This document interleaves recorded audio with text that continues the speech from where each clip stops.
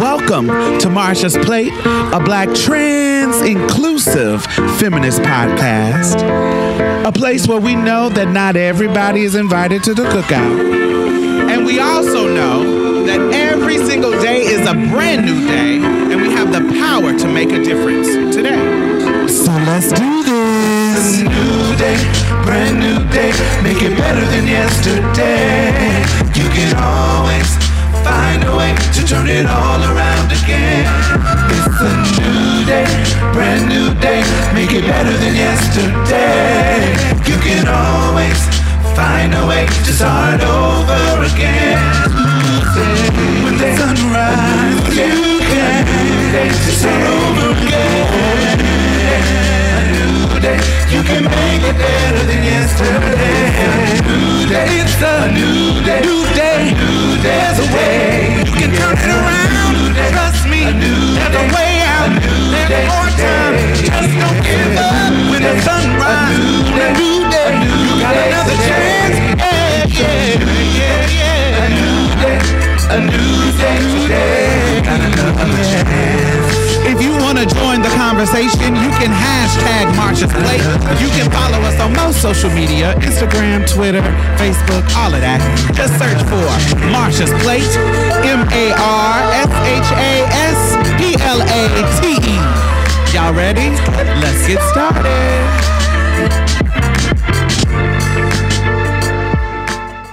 Mia hasn't been here in 2 weeks. This week is not because she's, she quit or whatever. It's not because of that. It's because this week is her birthday. Last week, I don't know what she was doing, but this week is her birthday. She has a good excuse. So happy early birthday. She's traveling. So happy birthday to Mia. 33. Gosh, she's in her Jesus year. Yeah, as they say.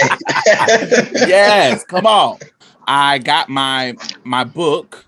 Editors, you send it to your editor, and your editor goes through it, chops it up, tells you what they like, what they don't like, what you should cut, how you can change. I have received my manuscript back from the editor, so now I have to decide what I'm going to change, what I like about their suggestions, what I want to take out, or do I want to do anything that they suggested at all? And that kind of, so I'm in the process of editing that stuff and working that stuff out. That's so cool. Yes. But I have an issue because I recently ran out of my medicine and I don't have insurance no more. Wow. You remember I told y'all that I had tried to get on ADHD medicine, and it's like night and day. It really has gotten me really, really focused. It really has gotten me, look, I've had success in losing weight. I have had success in going to the gym consistently. That has never been. So I just have with this medication, I have just a whole different way to focus on what I need to do. And so it's been really, really working out. So I'm trying to, I'm kind of scared because if I don't have insurance, I can't get the medication. The medication costs too fucking much for me to afford it just flat out. Out of pocket, I had a doctor's appointment last Monday, and my doctor was like, well, there's Good RX, and they can make it cheap. That helps. And you go to here and da da da da. So I was like, okay, I'm gonna try to figure that out and see how that works out for me. But that's I was wary because I was like, God, for me to find something that work and then, oh my God, I can't afford this. And because I haven't really, I've never been in a situation where I'm taking, other than hormones, some kind of consistent medication. And this is the first time that I've been in this kind of situation. And so it's like, oh, now you firsthand understand people's talking about, I can't afford my medication. Having that experience and kind of like, whoa, I get what people are saying, especially something that you feel like is working. And I'm like, oh, wow. So that's the situation I'm in now. And so this week I have been kind of, I just wanted to really focus on sitting down and kind of getting a chunk of that done, really sit down and catch up on the shows that I wanted to watch, really sit down. My house looks a fucking mess. It looks like a hoarder house. Not that extreme, but you know what I mean. It just looks a mess. I have so much shit, and I really need to purge some of my shit. So, I just have a lot of fucking clothes, and I need to purge. I don't have a house, so I have an apartment. So and I've been here for like 12 years. And so I have it's so time much to like go through things. Yeah. I gotta go through stuff and kind of weed stuff that I just don't wear at all and throw that shit out. So that I needed this focus to be able to get that done and get the writing stuff done and focus on getting my rest and focus on going to the gym. So all these things, if I wasn't on this medication, I would not be doing none of this shit. I would be all over. So are you out now, or you're like just trying to get ahead of it? So okay, yeah, I'm shaking my pill bottle. So look, I'm looking at my pill bottle, and it looks like it's probably a good 15 pills in here, and I'm trying to stretch it out until I can figure something out. Well, I'm supposed to take one every day, but I can't. GoodRx is really good. Like, I used to take different medications and had issues with insurance, and GoodRx definitely has saved the day a couple different times. Okay. So yeah, that's where I'm at now. So I'm kind of only taking them. I'm supposed to take them every fucking day, but I'm kind of like only taking them when I feel like I need to do something.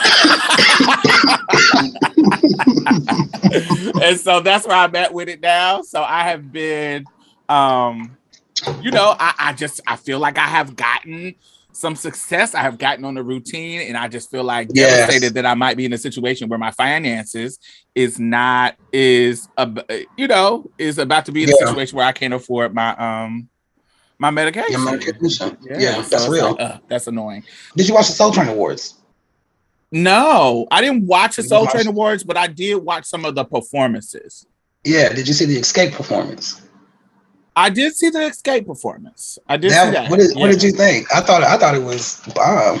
I did too. I thought I got my whole life watching it. Got my whole life. Like I was like 11 years old all over again, just singing my heart out. Okay, coming at you. Okay. I heard some rumbling as far as with the green dress situation. Yes, with Latasha and the green dress. And everybody was supposed to be doing the silver or gold sparkle. Well, everybody was supposed to be doing what the other three were doing because the other three were clearly coordinated, right? Yes. Like, the other three was Destiny Child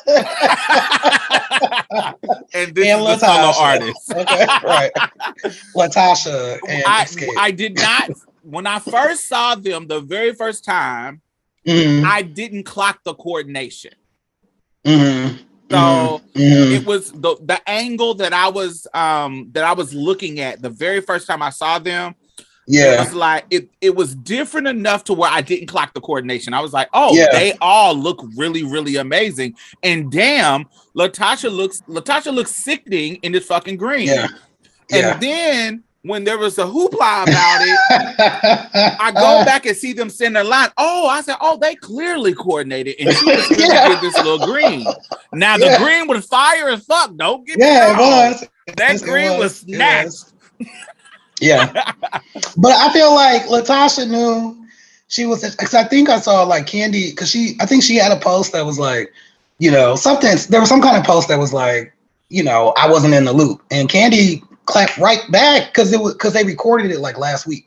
That's what it was. And so that kind of came out early, and she was like, no, you just chose to go with a different manager or something. Like clearly everybody else got the memo, basically. So it's like, I don't know, but when it came to the performance, it was fire. Yeah, they definitely sound good. They're one of the old head groups that still sounds amazing, that still look amazing, that still they still can get on that stage and do their thing. What you expected them to do from back in the day. And actually, if I'm to be honest, they actually sound better now to me. They do. Yeah, they do. They do. I was thinking the same thing. I was thinking the same thing because they were so young then too. Like their voices have matured. but also like there's just way more you know, control. they just more exactly. Yeah, exactly. They've just been able to refine it so well with their and they all take their job. Like I respect the fuck out of Escape because they clearly all take their job very seriously. You know what I'm saying? And the fact I like how they had everybody featured, you know, for the you know what I mean, for the thing. So everybody got to be a lead. Yeah. In terms of all the songs they sung. And they're predominantly dark-skinned girl group. Exactly. Yeah. Like I said, 11-year-old me. Okay. Yeah. And my cassette tape. I got my life. Watch it. And Latasha wasn't skinny. She wasn't, I remember she wasn't skinny. She was one of the, she was a thicker girl, and they were talking about she needed to lose weight. But JD didn't like, even if there was behind the scenes pressure to lose weight, he did not put her on the camera. He did not. Right. You know what I'm saying? Because they would do that back in the day. Yeah. They were like, we'll feature more of these girls and not this girl. Yep. Yes. It didn't. For me, in my experience with Escape, they were in that kind of In Vogue-esque vibe in the sense of they all got shine. Like when I saw In Vogue, you knew Terry, you knew Cindy, you knew Dawn, you knew Maxine, you knew all of them, and they had all their voices were featured on a song. Not every single song, but you knew they all could sing. Exactly. And Escape was in that realm of girl groups that it wasn't really a lead. Like you knew Latasha was Latasha, right? But you knew Latasha was but you need Candy to hold that line. You need Candy. You need everybody in there. Yeah, you need everybody. Because they all got songs where they wore out. Lady of Soul Award, which is what they were getting this year, right? Yes. I think Lady of Soul Award for a group. I think it was perfect. I think that they're great. I think that they are, unsung. My sisters are solid Gen X. They're like 52, 53, 54. Okay. And so they raised me. They helped raise me. So I was just up under them. I was up under them for all the New Jack Swing era. Like staying at my sister's house, not just like at my, you know what I'm saying? Like I was up under them. So like that was my shit. For me, you couldn't tell me nothing wrong. I loved that era because it was it was very unisex. I could rock even as, growing up as a little boy, when I started to get into my queerness and not, I couldn't really just get into the film. I had to ease it in there whenever I could. I could rock what Aaliyah was wearing. I could rock that kind of tomboyish look that the Brat was going for, or Escape. Aaliyah definitely. I gave Aaliyah all the time. but that kind of tomboyish, low ride jeans, low ride jeans, maybe midriff showing, shit like that. I could do that it easily transferred me to being a feminine butch queen to a femme queen really easily during that time. And so even though I knew it was gimmicky, I loved the gimmick of it all because, it allowed me to be in that space too. It was nothing for girls to be, if they like it got a boyfriend or something, to be rocking the girl version of their dude's clothes. Like, it'd be some jeans and some Timbs, or jeans and some Jordans where I'm from. We didn't. I think Timberlands and shit. That's like more East Coast and stuff. And Chucks being like West Coast. My mom used to ride me about what I was wearing. I used to joke. I used to get her, say back like, "Mom, but the girls look dressed wearing boys' clothes. I'm not even wearing boys' clothes. And you're talking about I need to wear girls' stuff. Like, what are you talking about?" And she taught in high school. I was like, "You teach in high school? It is 1998. What are you talking about? We both in high school right now. Like, what is going on?" You know what the girls are doing. Exactly. So why are you on my case? I'm gonna put some earrings, and I'm not even wearing nobody's baggy jeans. I could. For me, I wanted to be, I wanted to be Coco from SWV, baby. I wanted the long nails. I wanted the boobs. I wanted, they'll be in boys' baggy clothes, but they'll have the long flowy ass wrap and the nails and the hoop earrings or something. So they just had more of a feminine touch Oh, SWV? Yeah. Absolutely. Yeah, they had a more feminine touch. Absolutely. Because I feel like JD was steering them in that kind of the brat, girls in the hood. It was cool. Yeah, he said on the award show, he was like, I was trying to create like a female version of Jodeci, a girl's version of Jodeci. Yeah, essentially. I can see and that. And I never right, and when as soon as he said it, it was like, oh yeah, that makes sense. That makes total sense. You did it. They not as nasty as Jodeci, but you did it. But they're boys. they can't be that. Well, yeah. I'm glad they're not. I'm just. But yeah, it's like, oh, I see it. Audience, if you have watched the Soul Train Music Awards, or if you have watched, if you have anything to contribute to this conversation, yeah, the Griot Awards too. Tell us what y'all thought about it. Who were your favorite performances? What if y'all old head like us? What what do y'all miss? What do y'all miss? Mia will be back next week. All right, y'all. Sorry ain't too young. I told you she's 33. Oh yeah. All right. Hashtag Marsha's Plate.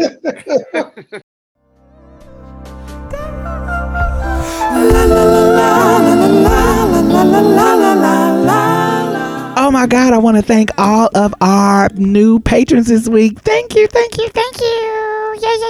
Yay. So not only are you helping to sustain this particular podcast, I also donate to other podcasts. I donate to other organizations. I have my finger on the pulse of the community, and I know a lot of grassroots organizations that are doing great work out here. So you're not only helping to sustain us, you're helping to sustain other people in a community, because I put my money where my mouth is. That's just the kind of bitch I am. Community as fuck. So thank you. I really, really appreciate you. And if you have not become a patron, why have you not? You can donate as low as $1 a month. It doesn't matter. Anything helps. Please. Do I have to play Sarah McLachlan and show you puppies? Like, what do I have to do? Do I have to resort to what the white people do to get you to give them money? Alrighty. Anyway, thank y'all. And the Patreon and PayPal link is at the bottom. Back to the show. This weekend, while I was resting, I decided to watch Wednesday on Netflix, which is a new series that revolves around Wednesday Addams from the Addams Family. Hey. And I loved it. I loved it.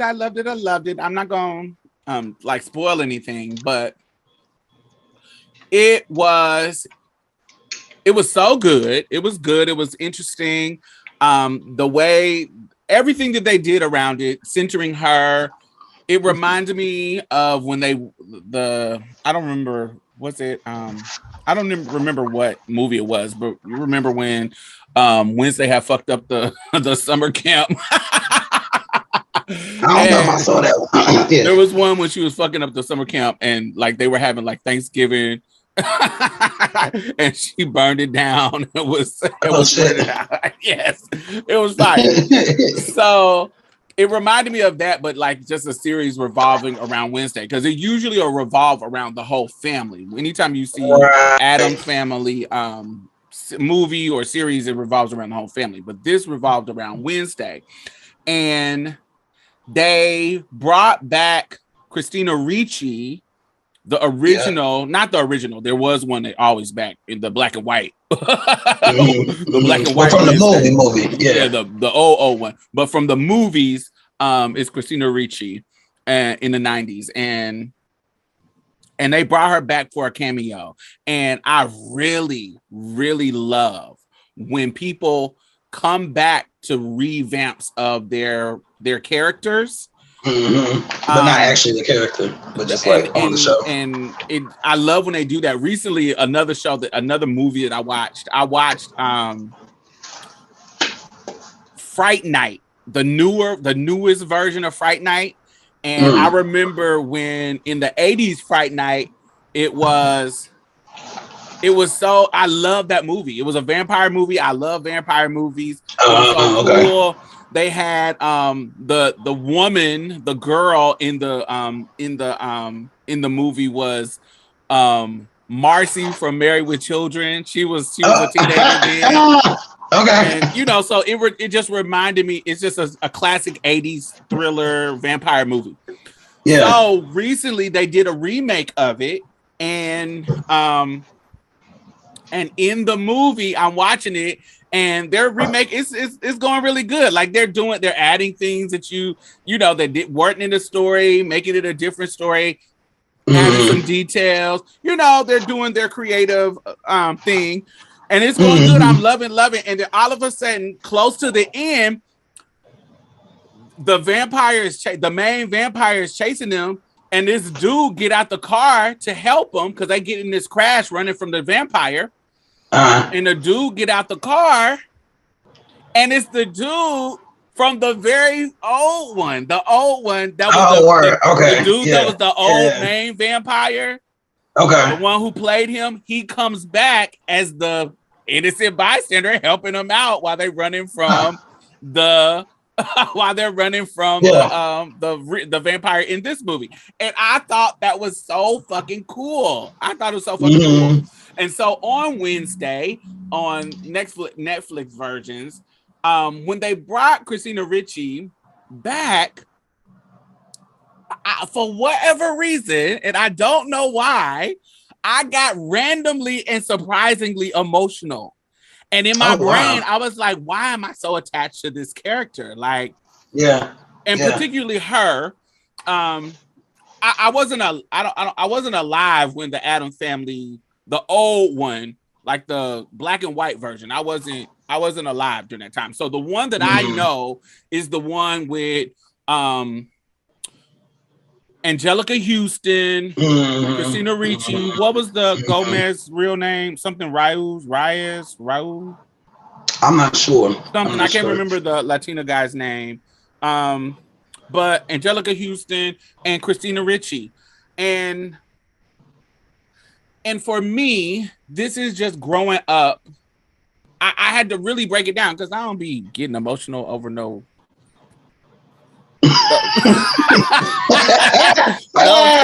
those kind of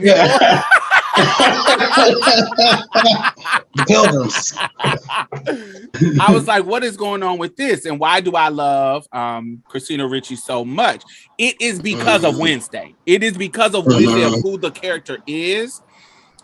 Even if you go back and watch Wednesday on the old one, the black and white one from before I was alive, the TV show version. Wednesday has always been a feminist. She has always, through every depiction of her, she has any kind of reinventions. One thing that stayed true about Wednesday Addams is that she had a feminist role. She was always asking the tough questions of why boys get to do this, why girls get to do this. She has always been that kind of, even if it wasn't blatant, it was clear that this is she's challenging. She's challenging the status quo. Yeah. Exactly. And so, and then in the 90s, as Christina Ricci, in that era, same exact thing. Even the conversation that she was having during the movie when she was talking about they slaughtered the natives. Y'all are sitting here acting like pilgrims and celebrating pilgrims, but the reality is that they slaughtered them. And she's saying this in the movie in the 90s. Wow. And so for me, she's always been a character that represented the kind of girl that I feel like challenged the status quo, like Daria or MTV. They were the antithesis of the popular girl. They were you get what I'm saying? They were the opposite, and they were always smarter. They were always more witty, and so this is why I like these characters. I love Daria. I love Wednesday. I love just these people, these characters that I just have always been staples. And I think that's why I got emotional when I not sad emotional, happy emotional, like nostalgic. I was like just nostalgic. I was like, oh my God, I'm so glad that she respected this role, because that's what it's about to me. What makes it important when they come back to kind of not to do the role again, but to come back to a remake of it. It lets us know that you respected this role and the part that it played in your life. And you know the importance that you had in this franchise. You know that we fucking love you because of this role.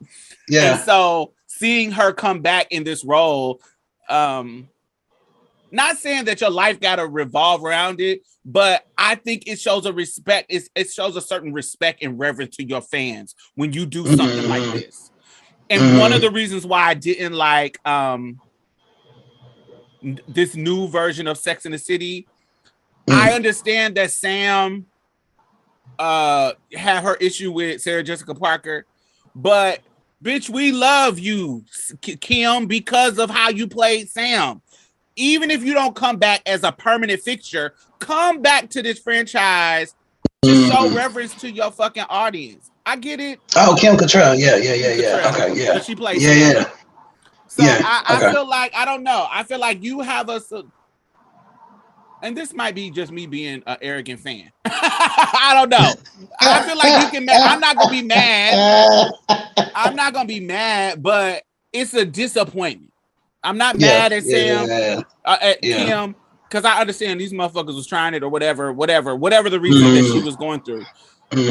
But I feel like coming back for this iconic role, and it does not have to be permanent, but just to show, look, I know y'all care about this, so I ain't gonna come back and do the whole season, but I'll come back and show my face. I'll come and show my face because I know y'all care about this. So I'll tell the writers, hey, just write me in for this one episode and be gone. But it got me emotional. And so I guess when I was watching Wednesday, I love how they did it. I love the new actress. I do not like Gomez and Angelica, because Gomez and Angelica have always been relationship goals forever, relationship goals. Just how much they love each other and how they are into each other.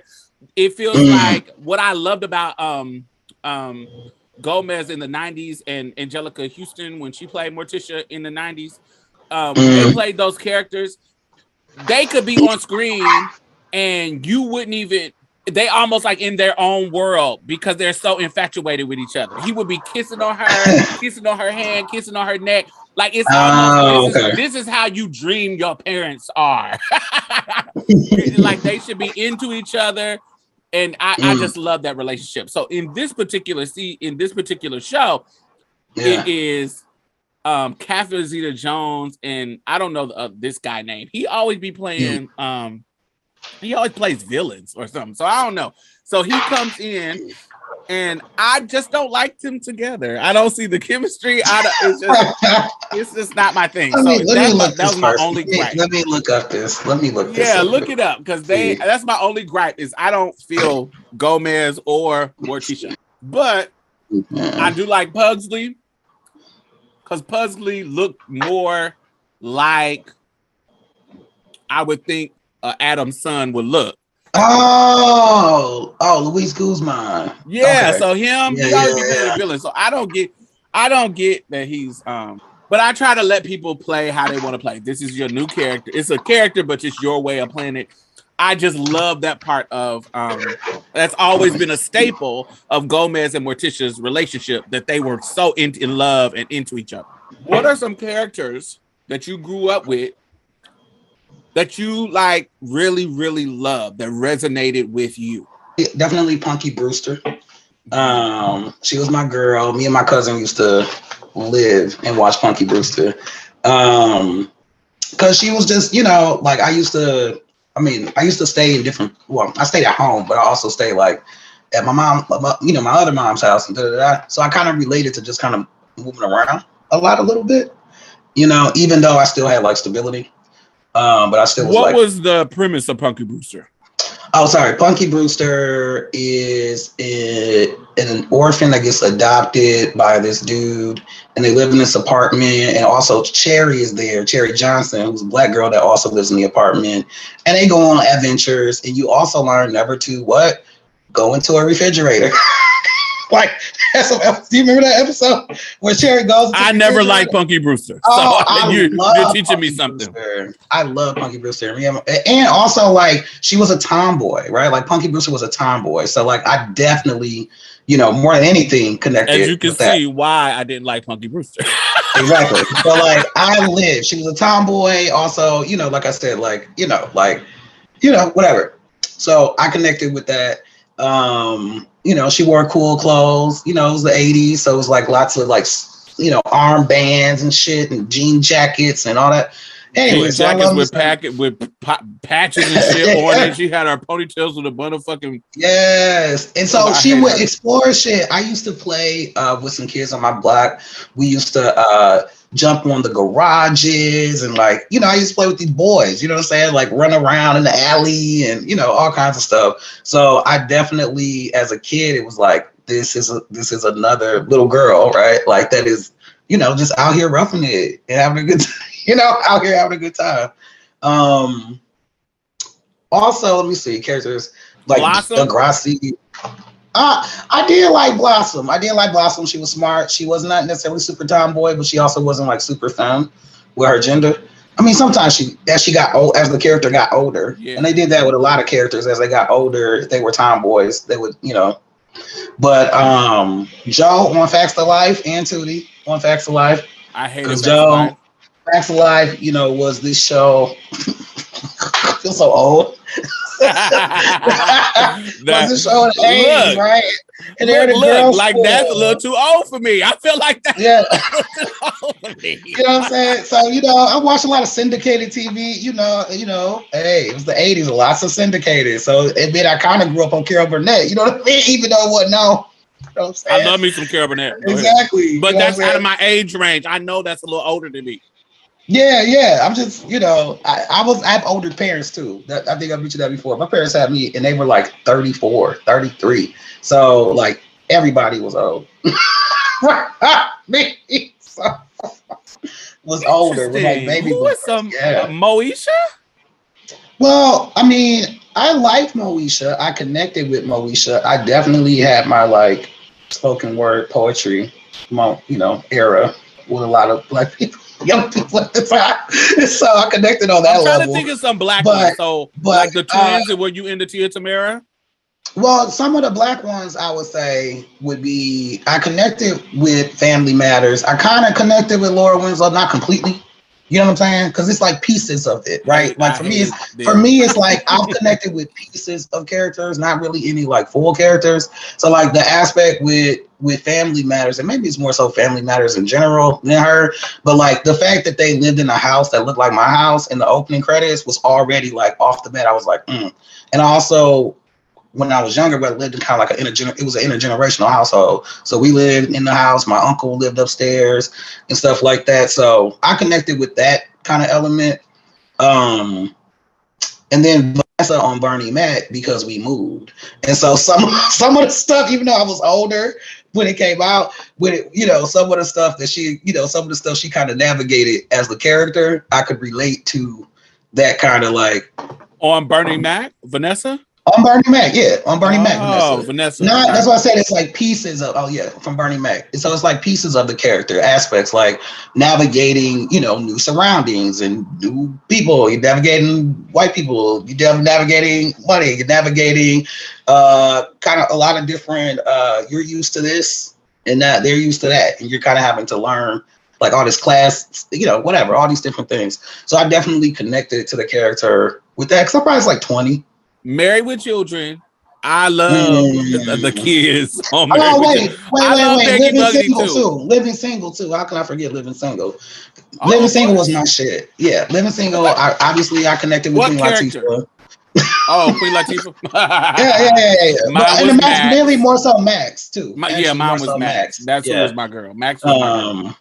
But I can definitely connected more with the gender expression situation over with Queen Latifah, with Khadijah, but connected more character wise and quirky wise with Max. So. Yeah, I hated Regina and I hated Sinclair. They were we needed them.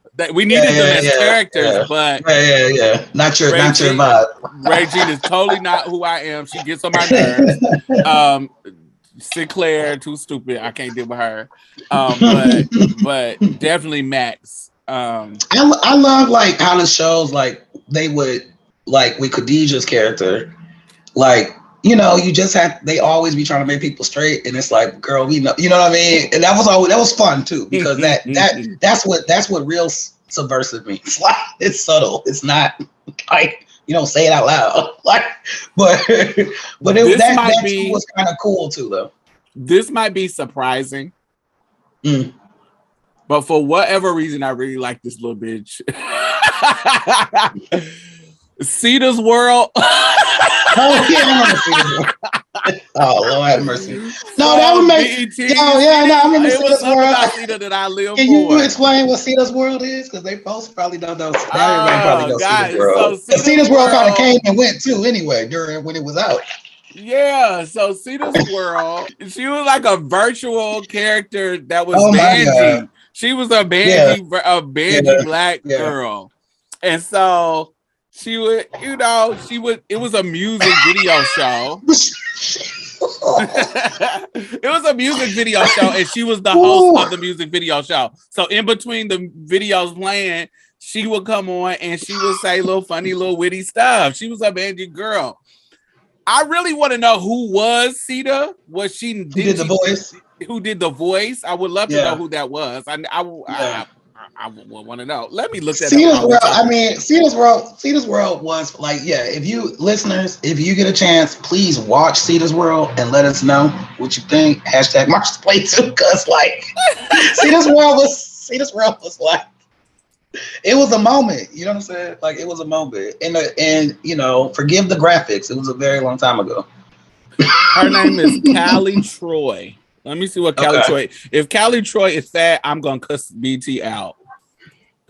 If they made her virtual just because she was fat, that sounds like some shit they would have did in the 90s, right? Oh, she wasn't fat. So her name is Callie Troy. She did Cedar's World, and it was just something about Cedar that I was like, oh, if she was a real person, I don't feel like it would have went over well. I feel like BET would have been very respectability politics. She too ratchet and don't represent us. Yeah, but I feel like as a virtual character, it was more acceptable for her to be ratchet. And I agree.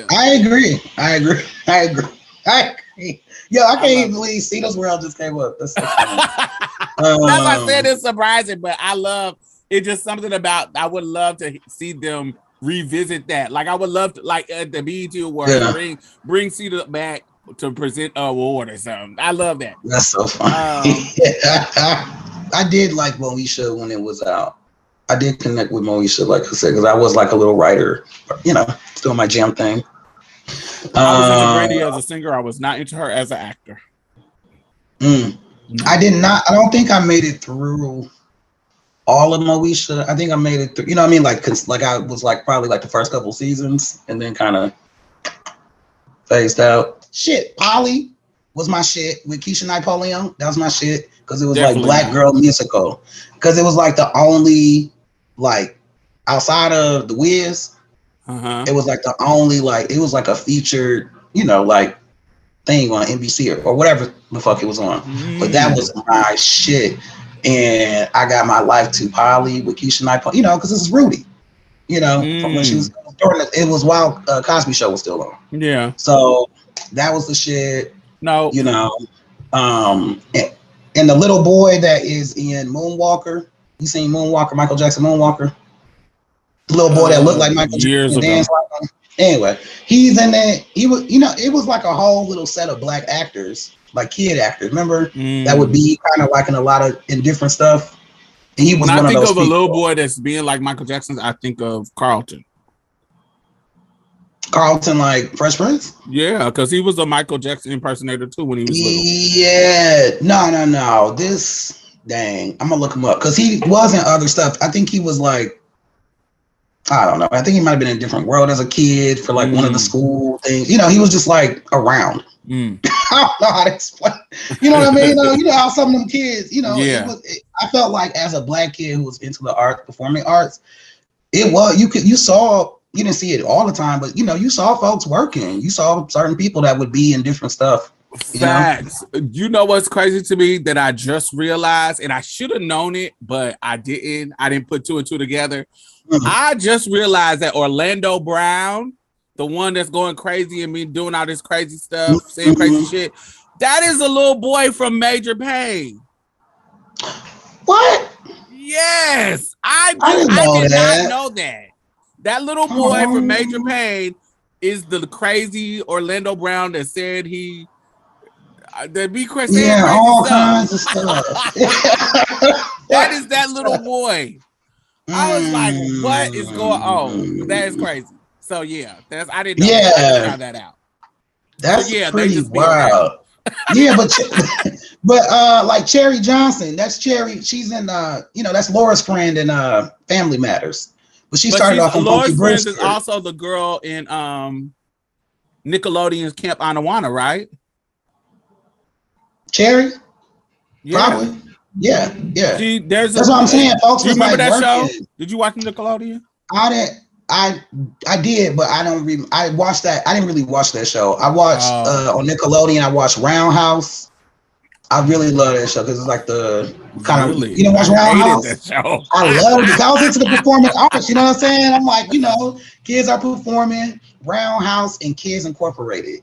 That was my shit. Wow. You can tell me shit about goddamn who did I connect with? Rashawn Patterson. Rashawn Patterson Incorporated. That's the only time I watch Kids Incorporated that's I connected with the kid. That's one of the TV characters I definitely connected with. And like I knew I was queer. I knew he was queer. I did not know what I was talking about, but I knew there was a connection beyond just being black kids. Wow. Okay. I did love Rashawn Patterson, but only when he sang, of course. Camp Anawana, we hold you in our hearts, and when I think about you makes me wanna fart. But the black girl in that is Laura's friend, is Cherry. I was the boy from Sister Act 2. Who sings on Happy Day was the character. That was me growing up. So I was like, no. Oh, wow. I was a kid in second grade. I was like, oh no, these people massacred my people. I can't do this today. I'm dead ass. I'm dead ass serious. No, I didn't get that woke. I didn't get that woke education until I didn't get that until a little bit later. When I got into, it's called ACT, Ashante's Children Theater, and it was a children theater that they had programs. They were. It was a children's troupe that they did at the Madam C.J. Walker Theater in Indianapolis, the famed. And that's when I started to be exposed to Hotepery. Hotepery and, extreme Hotepery and like normal, I'm just teaching you real black history. Right. And that's when I started to get those kind of because I grew up in church, there was like a respectable blackness that was, middle class, respectable blackness that was sold at the church. But these people at the children theater, they were more, connect. They had kind of denounced Christianity. It was a lot of Muslims. It was a lot of Orisha worshiper, African traditional religion. There was a bunch of later Erykah Badu before Erykah Badu. Everybody had dreads. Everybody had hair wraps. Those kind of women, and that's when I was. That's still Black Arts Movement, kind of winding down. Very Black Arts Movement type people. Black Panther, all of them were like ex-Black Panthers chapter at the Chicago chapter. They done moved to Indianapolis and started, doing art, doing play, doing all that kind of stuff. So yeah, that's really dope. Yeah, that's when I started to get into that kind of level. By the time I was watching Camp Anawana on Nickelodeon, I was young, so I wasn't. I hadn't got that yet. Listen, the church, I think I told you, like, our church was like kind of at that time when I was growing up, through the eyes of my childhood, and also that's how it was when I was growing up. It was more Afro-Christianity centered and liberation theology focused. So we would like. No, I was Baptist. So really? We would do like Kwanzaa at church. We would do.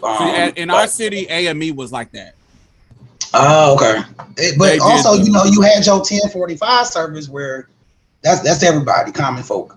And that 745 service is the bougie. And because it's an older church, it's the oldest Black Baptist church. So like, it's definitely that mainline respectability piece. But you also had, this art piece, just like pretty much it was like the church felt like you were like in an HBCU kind of thing environment, plus like city, like hood, like you still had, like, it was both kind of, but anyway, we had a lot of Black history stuff at church. And then the books I had at the crib, it was like the pictorial history, ebony history book at the crib. So it was just some stuff I was just looking through, and it was amazing because it's 4 volumes and it was made in like 1970. So I'm coming to school like, the fuck? But also my mom, because she was a teacher, she was able to access Black shit for kids. And so I had a lot of children's books around Black history too. Yes, the Black Book. Toni Morrison curated the Black Book in the 70s, I think. Yeah. And I remember how I was introduced to this book was the Asante Children's Theater. Yes. Yeah. I have owned it ever since I was a kid. I always bought it. Yes. Dude, like, fam, like, that's one thing I'm very grateful for just coming up during that era. I was in this thing, City Ballet Theater, similar thing. That's how I stopped eating pork. Like, it was fun going there. And I was like 10 and okay. And I came home and I ate my last pork chop. I was like, Mom, this is gonna be my last. It's my last. And she made some good fried pork chops. My mama would have said, "Child, okay, you just not gonna eat it." Yeah, right. Okay. And at first, there was some, but also, eventually everybody's putting turkey in their greens over time and stuff like that. So, but yeah, like that. But to your point, like, it was that also that art space for kids, and like the counselors and the folks working with us were like instilling that Black pride and history and just the cultural piece. So, audience, let us know, what characters did you resonate when you was growing up? Like, what is the people that spoke to you on the fictional characters, not real people? Fictional characters who resonated with you when you were younger. All right. Hashtag Marsha's Plate.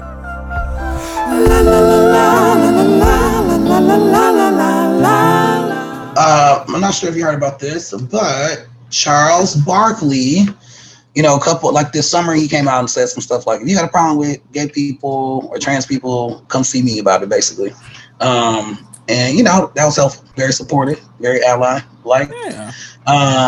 More recently, he has said, he said one thing. Okay, so this time he said, one thing that's always disappointed me, Black people treat gay people. One thing that's always disappointed me, Black people treat gay people. We are the worst when it comes to treating gay people. And that's one thing growing up, it has always bothered me. And I want to reach out to you and all my gay friends and all my transgender friends and tell me, you, man, I got nothing but love and respect for you. And then he said something about being Black is like being gay. I want you to be you, he added. I understand being black, what it is like being gay, because you get mistreated. And it's really unfortunate and sad and stupid, to be honest with you. So that's what he said. Some people, I think, are kind of being extra in their response, but let me just read these 2 quotes one more time. Just I'll get them real synced. One thing that's always disappointed me: black people treat gay people. We are the worst when it comes to treating gay people, and that's one thing growing up. It's always bothered me, and I want to reach out to you and all my gay friends and my transgender friends and tell you I ain't got nothing but love and respect for you. And then said, I understand being black, what it is like being gay, because you get mistreated, and it's really unfortunate and sad and stupid, to be honest with you. Black people treat gay people. We're the worst when it comes to treating gay people. It's always bothered me. Do you believe that's true? Absolutely not. We know it's not true. We statistically know it's not true, first of all. And then also, like, people are, this is a very segregated country. Most black people live around. There's a lot of people that agree with him, though. So white people live around white people, So let's be clear. There are many black people, black queer people, that have said this many of times. That will make the implication that homophobia and transphobia is worse in the black community. There is many people who have said that and will agree with Charles Barkley. So, LJ, can you please tell us why that they shouldn't agree with that statement? First of all, let's just start with the fact that most white people live around white people. Proximity. Most black people live around black people. Most Latinx folks live around other Latinx. You know what I'm saying? Most API, Asian Pacific Islander folks, live around other Asian Pacific Islander folks. Most Native American folks. Most of your community lives by your community. All over. But, like, point is, most people live around the proximity issue, right? So it's like, you talk to white people, they be dealing with other white people. Most black people are dealing with other black people. So, like, okay, your worst experience was with somebody else that's black. That makes sense. But it don't mean black people statistically are more homophobic or more transphobic than any other, group of people. And I do know, I don't have the stats on me, but I do know there have been, like, surveys, stats around this, gauging responses to community stuff, and it usually turns out that black folks actually aren't as pretty, it ain't all the same. I do hear a lot of people talking about because of white supremacy, white men get the freedom to show up in more ways of masculinity than black men. And because of that, sometimes the policing of black masculinity can be a little more intense. Do you agree? Yeah, I do agree that there's an element of, all black people are dealing with hypersexualization. All black bodies are dealing with all this other shit, to your point, from, this assault from white supremacy on our bodies. Mm-hmm.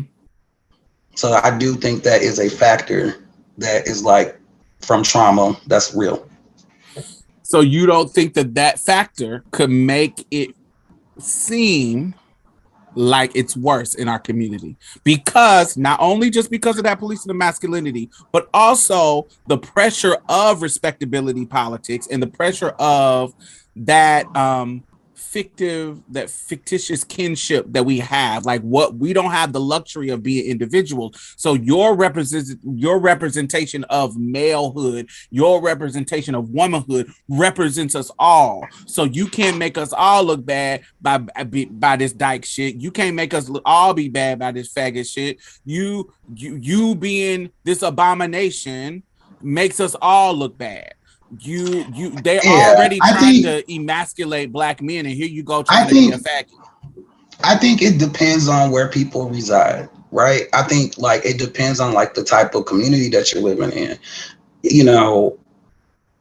I think that's a fact. You know what I'm saying? Like, and like class is a factor, like the stratification within the Black community around class or region, like the West, like being on the West Coast now, like the West Coast, I'm not saying people don't have to deal with their shit, but this shit is way more relaxed, right? Like Black folks are way more chill. I see people acknowledging gay people in like these like really cultural kind of hotep spaces and being like, yeah, queer people, lesbians, like, you know, our community.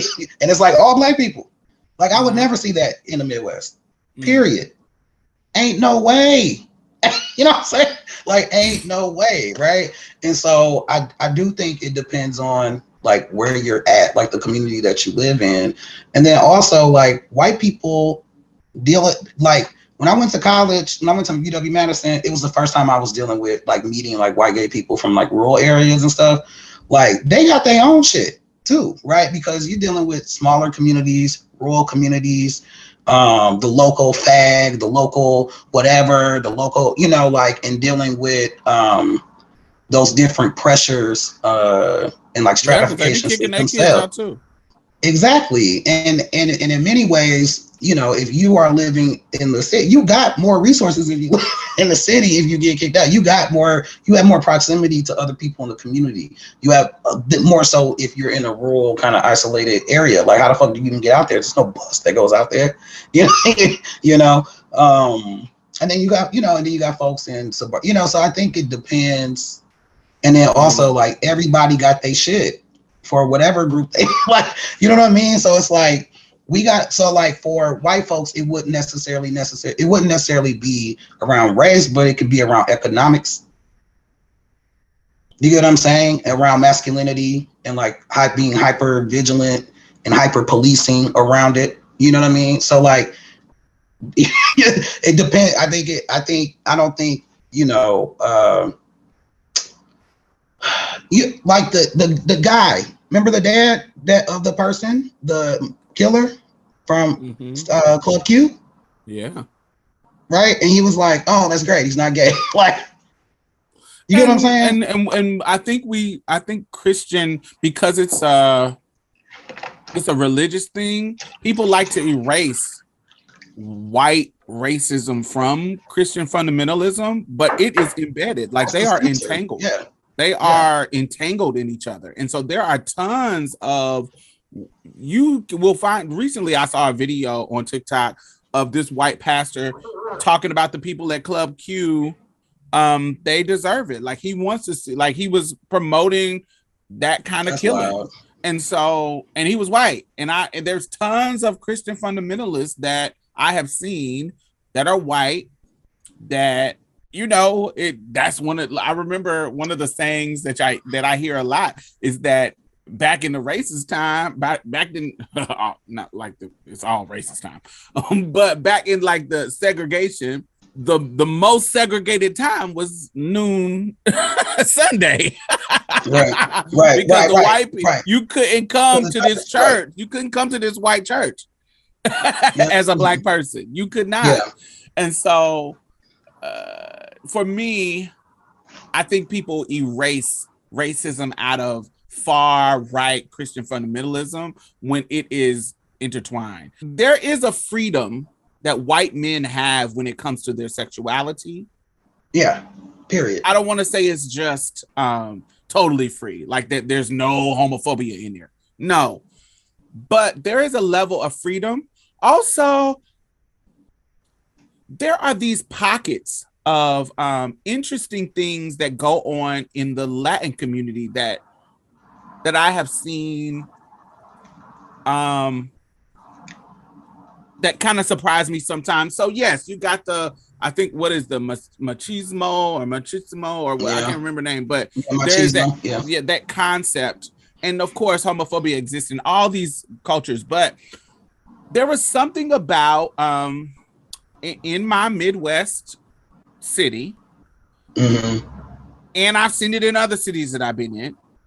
There was a trans woman that worked at the Latina strip club openly, and it wasn't no scandal. I can't see that happening now in my city. Now I don't know, and even in the city right now in Houston, which is it had a huge stripper culture. I think rivaled only by like Atlanta. Oh, wow. Like the stripper Atlanta, I think, got one of the biggest stripper cultures, but Houston, Atlanta, and Vegas, I mean, that's stripper capitals. But you can't be an open trans woman and work at the strip club, at the black strip club. You can't. It's not gonna happen. And so, but I have seen multiple times that a trans woman was stripping at the predominantly Latina strip club openly. Like they knew she was a trans woman working there.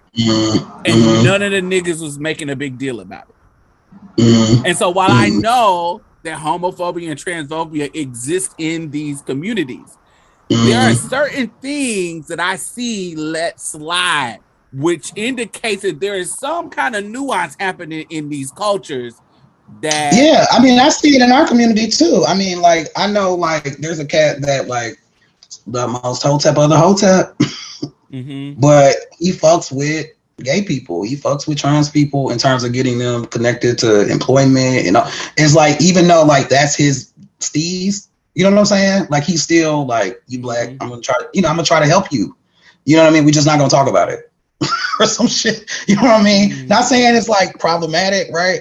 But what I'm saying is like in particular, right? Like that they, you know, find a way to support black, queer, and trans people. And then I was also thinking like, because it's so concentrated, when it's concentrated, it feels more intense. I don't think it necessarily means that it's worse. Because when you talk about machismo, I'm sure there's Latino men who got some like really wild stories. Like, right? You know what I mean? I don't know. I don't know. I guess that's my question. It's the same thing I thought about when I was trying to examine P Valley. Like we're talking about Mississippi. I grew up in Indianapolis, but I went to Mississippi when I was fucking 18, and I stayed there for 12 years, 10 years, and in the rural area and in the city of Jackson, if you want to call it a city, it is a city. It's not far from rural either. But of course, I'm gonna suspend my disbelief just to watch the show. But it is very hard for me to believe that an Uncle Clifford could exist in a rural town in Mississippi, in a position of power at a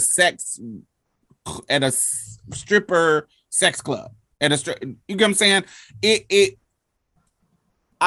explain it in the story, but I talk about this. I just cannot fathom that being a reality. Just because of the pressure of But I have a question then for that though. But do you think, kind of similarly to how you said you talked about with the strip club, you know, especially, I don't know, you know, the South is different. It's like, you know what I'm saying? It's like, you think, you know, because it'd be like, so y'all cool with this, but not cool with that. So it's like, you know, do you think just like, that's what I'm saying. Like, do you think it just like depends? Because like, you see some really weird shit where folks be like really accepting of some shit. Give me an example. Okay. And I'm not talking about, oh, that's my cousin, we know he gay, we not gonna bother him. That's really common. But I'm talking about. But doesn't Uncle Clifford, isn't a part of the reason he can exist in that way is because he know people? Is that a reality in the real world to be in that position of money and power that Cliff is? For me, it feels a little far-fetched. I want to see it, but it feels a little far-fetched. I feel like because of the layers of racism, the layers of homophobia in these places, you get what I'm saying? If the black people even let you get to that peak of power in this house, the white people ain't gonna let you do it.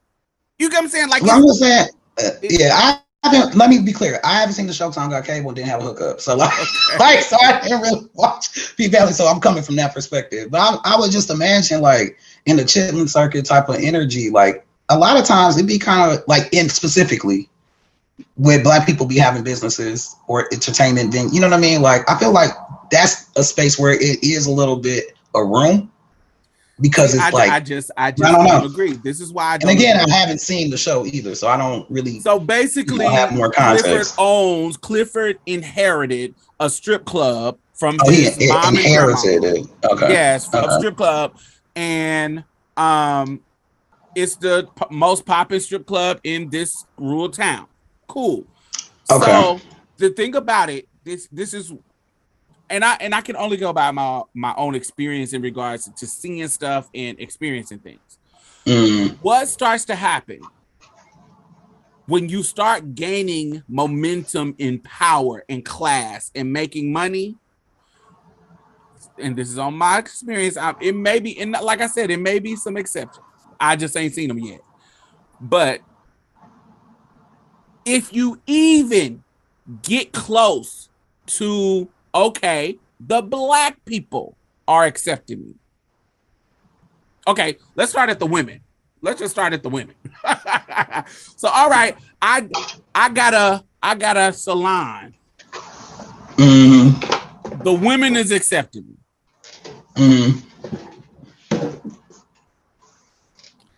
If I start being popular, the women who don't like queer shit will start hating on me. Yeah, you 1,000. Okay, you 1,000. You 1,000%. Right. Say a miracle happened, and I win them bitches over. Okay, so I don't win the women over. I grow a little bit bigger.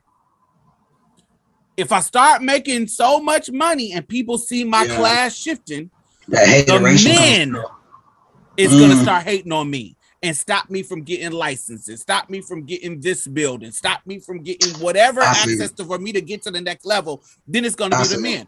Okay, so I just beat this miracle. Okay, say that I beat the miracle of the niggas, the black niggas. Cool. I win them over. So now I got the black community and I'm doing my thing. As soon as I shift in another class bracket, white people are going to come in and try to wear me out. It just feels like every single time you go up as a queer person, there is some obstacle that you have to overcome that most people don't overcome. And it gets to a point where it starts to be too much. And so in the case of Uncle Clifford, who owns this house, or who owns this, and it'll be different. I'm talking about a fucking hair salon. This is a strip club. Right. Only do you have the layer of getting the women to accept you, getting the men to accept you, you get what I'm saying? Some men will even come and say, I'm not coming to this fucking strip club. It's a faggot in there. So your business will go down. Do you see what I'm saying? Right. And then you got then if you win them over, then you got the evangelicals. You think the evangelicals of Mississippi, rural Mississippi, is gonna let you, this queen, this faggot dressing up, run this Babylonian demonic Jezebel fucking strip club and get your permits and not get harassed by the police? Now on the show they said they was greasing the palms of the officers. But sometimes, it's just my own personal opinion, sometimes those things don't even help you. Right. It makes that officer look bad, just the fact that you exist. How are you not getting them together in this? And the rural area, it would be more believable if it was the city. But because the rural areas of Mississippi are so white and so fucking when you get in the upper echelon of control, it's usually fucking white.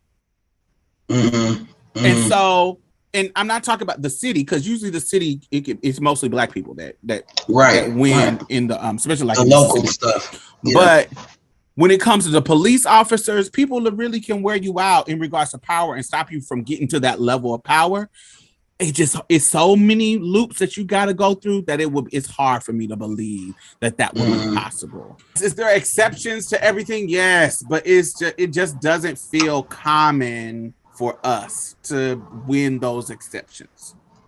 Yeah, I mean, I couldn't go to the fucking black strip club and be a bottle girl, let alone a stripper. But my homegirl the same would be true for a white person in the rural area, I was assuming, in Mississippi or Florida or. I could see that, but at least you wouldn't have the race thing to worry about. That's a hoop that you wouldn't No. I'm not denying that, but the race part is about Europeans need the contrast and justify their bullshit. But that don't mean that black people are more homophobic or transphobic. You know what I'm saying? Like, you know what I'm saying? It's like that ain't even about us. That part, like that. I'm saying just in the condition of like how everybody's community is responding to the people and the kind of pressure you feeling it as the person who's getting it. I think we just experience it different because you're right, because we have all this other shit going on.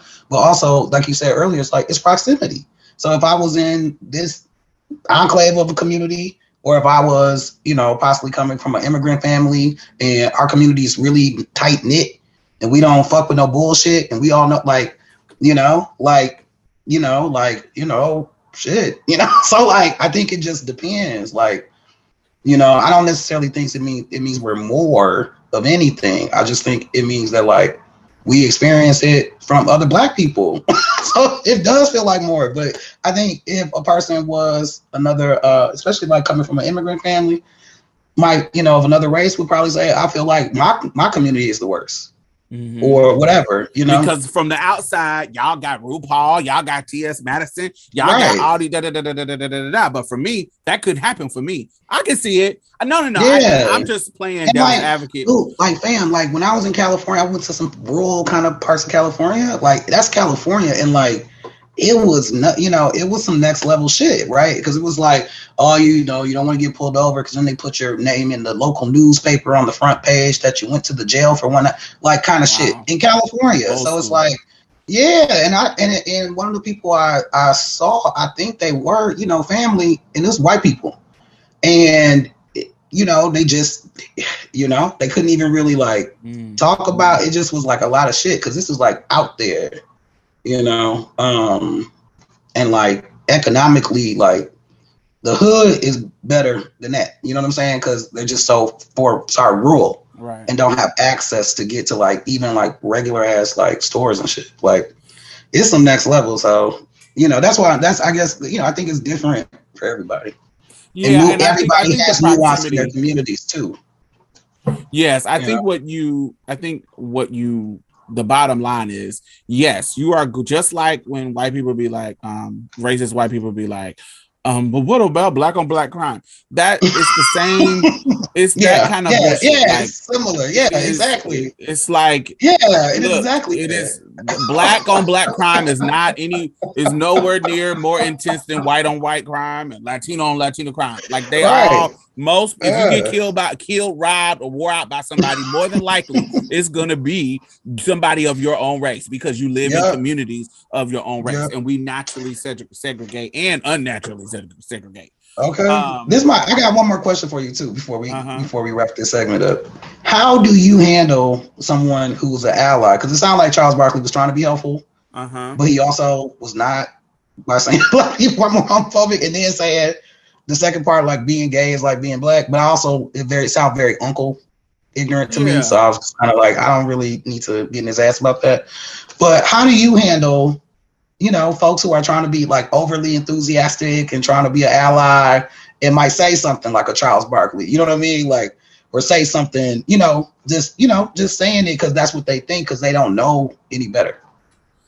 Have you had that experience where somebody was like trying to be? They were being an ally. I am very tender with allies in the sense of when they're trying to defend. I'm very tender because especially now I get harsher as I go. Like if I keep having to tell you the same thing, then I get harsher. But if I don't I'm a person that I'm not going to embarrass you in the moment. Like if you say something and you're defending, I'm going to let you do your thing. But when we get by ourselves, I'm going to pull you aside, girl, you had to do all that. Charles, sweetie, I know what you're trying to do, and I appreciate it. But if I'm Charles' friend, I'm gonna be like, calm it down. Let me explain to you why it's not worse in the Black community, and really have that conversation. And that's not helpful to us in the Black community to deal with homophobia, transphobia, because that's anti-Blackness. Right? It's like, shit. Charles, that's actually anti-Black. That's making us feel like we are worse and demonizing us even more than we already are. When homophobia is a global epidemic, it is something global that all races are dealing with. People literally come to the United States because it's illegal to be gay where they live. Like we have to be really careful when we are trying to demonize our whole community. That's how you would say it. A monolith. Yes, I would say. You'd be like, hey, Uncle Charles. But when we are alone, I am not going to embarrass him. I am not going to be like, Charles, in front of everybody. We're going to pull Charles to the side and say, look, Uncle Charles, look, you. We know you trying. You know what it really reminds me of? It reminds me of when I would go to the club with my cisgender homegirls and I would get clocked, like when I was younger. This is at 14, 15. You know, I ain't got no kind of surgery. I'm just coming to the club as a girl, looking like a fool, looking like a brick, dancing and twerking. And the boys would be, giving me a little fever. But because I'm used to the fever, you really ain't got to do nothing. I'm still going to be me. I'm going to do my thing. Let them be pressed. That's how I would handle it. Let them be pressed. Yeah. But sometimes my cisgender homegirls, they would be like, he ain't bothering nobody. Or if they got the pronouns right, she ain't even doing nothing to y'all. She just dancing. Wow, she ain't doing nothing to y'all. Mind y'all business. Y'all ain't gotta like it. That's on her. Now, there's a couple things happening going on right there. Right? What she's saying is right in the sense of this isn't anybody's business. Right. I am not bothering anybody, but you acting like you're acting is actually bringing more attention to the scenario than I actually need you to do. I love that you are, or one. Sounds like, or one. I love that you are defending me, and I appreciate that. But I really would like you to defend me when I'm not there. I really would like you to defend me. Absolutely. If I'm getting in the fight, bitch, jump in. You get what I'm saying? If it's something like that. But in this moment, I'm just dancing, and they getting fever because they know my tea, and they are gagging because I don't give a fuck. I'm gonna shake my ass to Master Ace, the base of your face. I'm gonna shake my ass to the percolator. I'm gonna shake my ass to you work it. You work it. I'm gonna shake my ass to the house music that's playing because it's my technique. That's what I'm gonna do. So just let them have their fever. Let them do. As long as they're not putting their hands on me, it's all good. They can say what they want. I've been called a faggot a million times. I don't care about them. And just let me. What I used to always say, all these women standing around me, and you're looking at me. Okay. All these women popping with me, and you are looking at me. What that say about you? I used to wear them out all the time. Yeah, I don't need you to make it worse by being extra. And that's what it reminds me of. They just don't know. They're trying to defend you, but they don't know how to gauge when to do it. And so I don't think they're wrong. It's just you need to have those personal conversations with them. I think queer people in Charles Barkley life need to sit down and talk to him about how that statement is anti-Black. How that statement is actually. What do you think about? I mean, I kind of get a sense because you're like, I would be tender, but there have been a lot of people wearing him out on the internet over this, and it's like, the internet is full of piranha. Trolls. Trolls and piranha who they just want blood and they just want to get the viral tweet and get people to like more hearts and more likes and da. So anybody that says anything wrong, oh my God, wrong. Right. It's like you're supposed to have room for a person to learn and grow. Like that comes with celebrity. You know? That comes with celebrity. That comes with the state of the internet now. Everybody want to be the first, they want to have the hottest take of the hottest takes. It is just one of those things that you can't, that's kind of unavoidable. It just comes with it. But then you want to, I think the job of people like us, I think the job of people who do have a platform is to use your platform to give those kind of nuances to people. Give those kind of, to call those people out. Yo, like be a little tender to people, to the allies. Yes. All right. Yes, this is too much. Like, why would you expect them to know? He's like 60-something years old. Like, why would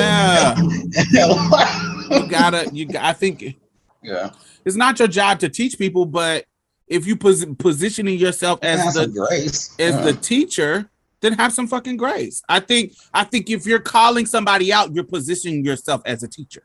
To me, if you're gonna call them out, call them in. Yes, I think you are that person. If you're putting yourself to, that's what I think. I think if you are reading somebody or talking shit to somebody or going off on somebody, you are putting yourself in a position as a teacher. And so why are you being so mean and so hateful and being so harsh to somebody that is an ally? I believe they deserve grace. I believe.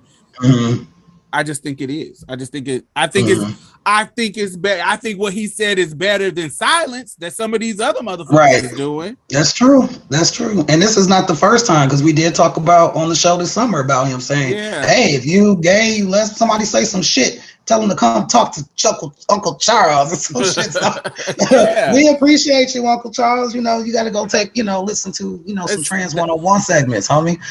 You know what I'm saying?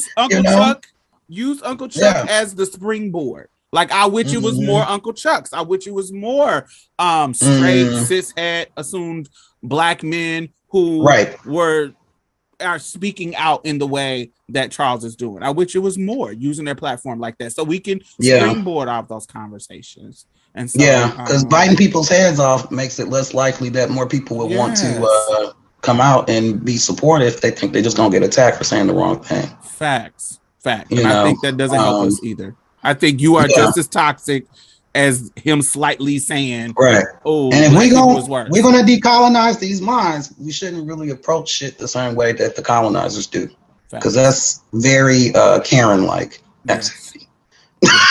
You know what I'm saying? But anyway, let us know what you think. Hashtag Marsha's Plate. Let us know, how do you deal with those situations? Have you had this happen to you where you had an ally that was overly enthusiastic to defend queer and trans people, and you know what I'm saying, they try to hold us down, but then they say some shit that don't make no goddamn sense, and you're just sitting there like, okay, girl, thank you. And as Diamond said, we'll talk later. Let us know if you had any of these situations or what you think about this Charles Barkley situation. Hashtag Marsha's Plate.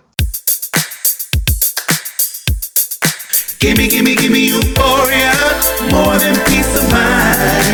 It's the joy and space to change the tide. Gimme euphoria, more than peace of mind. It's the joy and space to change the tide. Gimme you a feeling and a high you never come down from.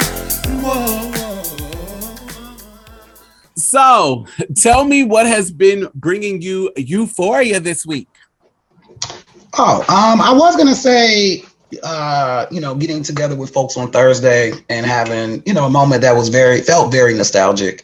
On that level, for that first time to be with that many people that clearly were church kids and eating down, to be with Black queer people. It's been it's been a long-term goal to get out the Midwest and be in a community where stuff was already kind of established. So to have that was euphoria, but that's actually not my euphoria, because I talked about it earlier. What is bringing me euphoria this week is that today after church, they had a dinner.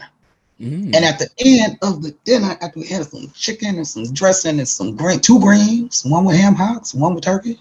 Now, being from the Midwest, I would have appreciated if they had some mustards and turnip greens, but they only had collards. But anyway, that's okay. That's that Mississippi Delta talking. But okay, I'm eating down, and then after we get done eating, they say, "Oh man, we got some oxtails up in here. Anybody want some oxtails?" And the oxtails have brought me so much joy and euphoria with some rice cooked wet, like, you know, because can't nobody cook rice. You know what I mean? Like rice cooked right, like right enough where you could just have butter rice with some hot sauce, right? You know? So I had some rice, some beans, and some oxtails. And that is bringing me so much euphoria. You know, oxtails are expensive. You know, now to a restaurant and shit, which I don't know how the hell they gentrified the grocery store. They gonna gentrify chitlins next. You know what I'm talking about? They have. They were $30 at this one store. Listen, my side note, my brother, speaking of that, I talked to my brother, I said, "Did you cook?" He said, no, you know, they wanted $25 for a bucket of chitlins. A bucket of chitlins. He ate some though. He was eating some chitlins when I was talking to him, but he didn't buy none. He was somebody else cooked. He said, "I want 20." He was going off about it. And they want $30 down there. $30 for a bucket of chitlins. Yeah, that's what he was just saying. He was just saying, he was like, they want $25 for a bucket. This don't make no damn sense. For some shit.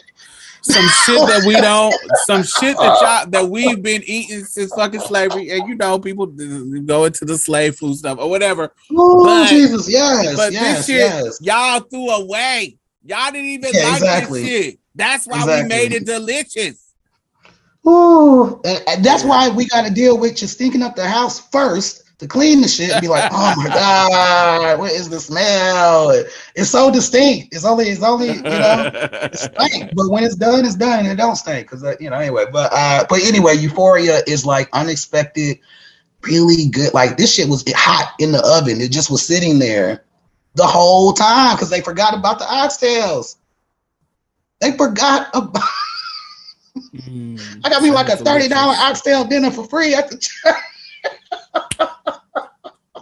Praise God. Euphoria, and I had a to-go plate. That wasn't even oxtails. So God is good. That's my Euphoria. God is good, eating good in the neighborhood. Okay. What about yourself?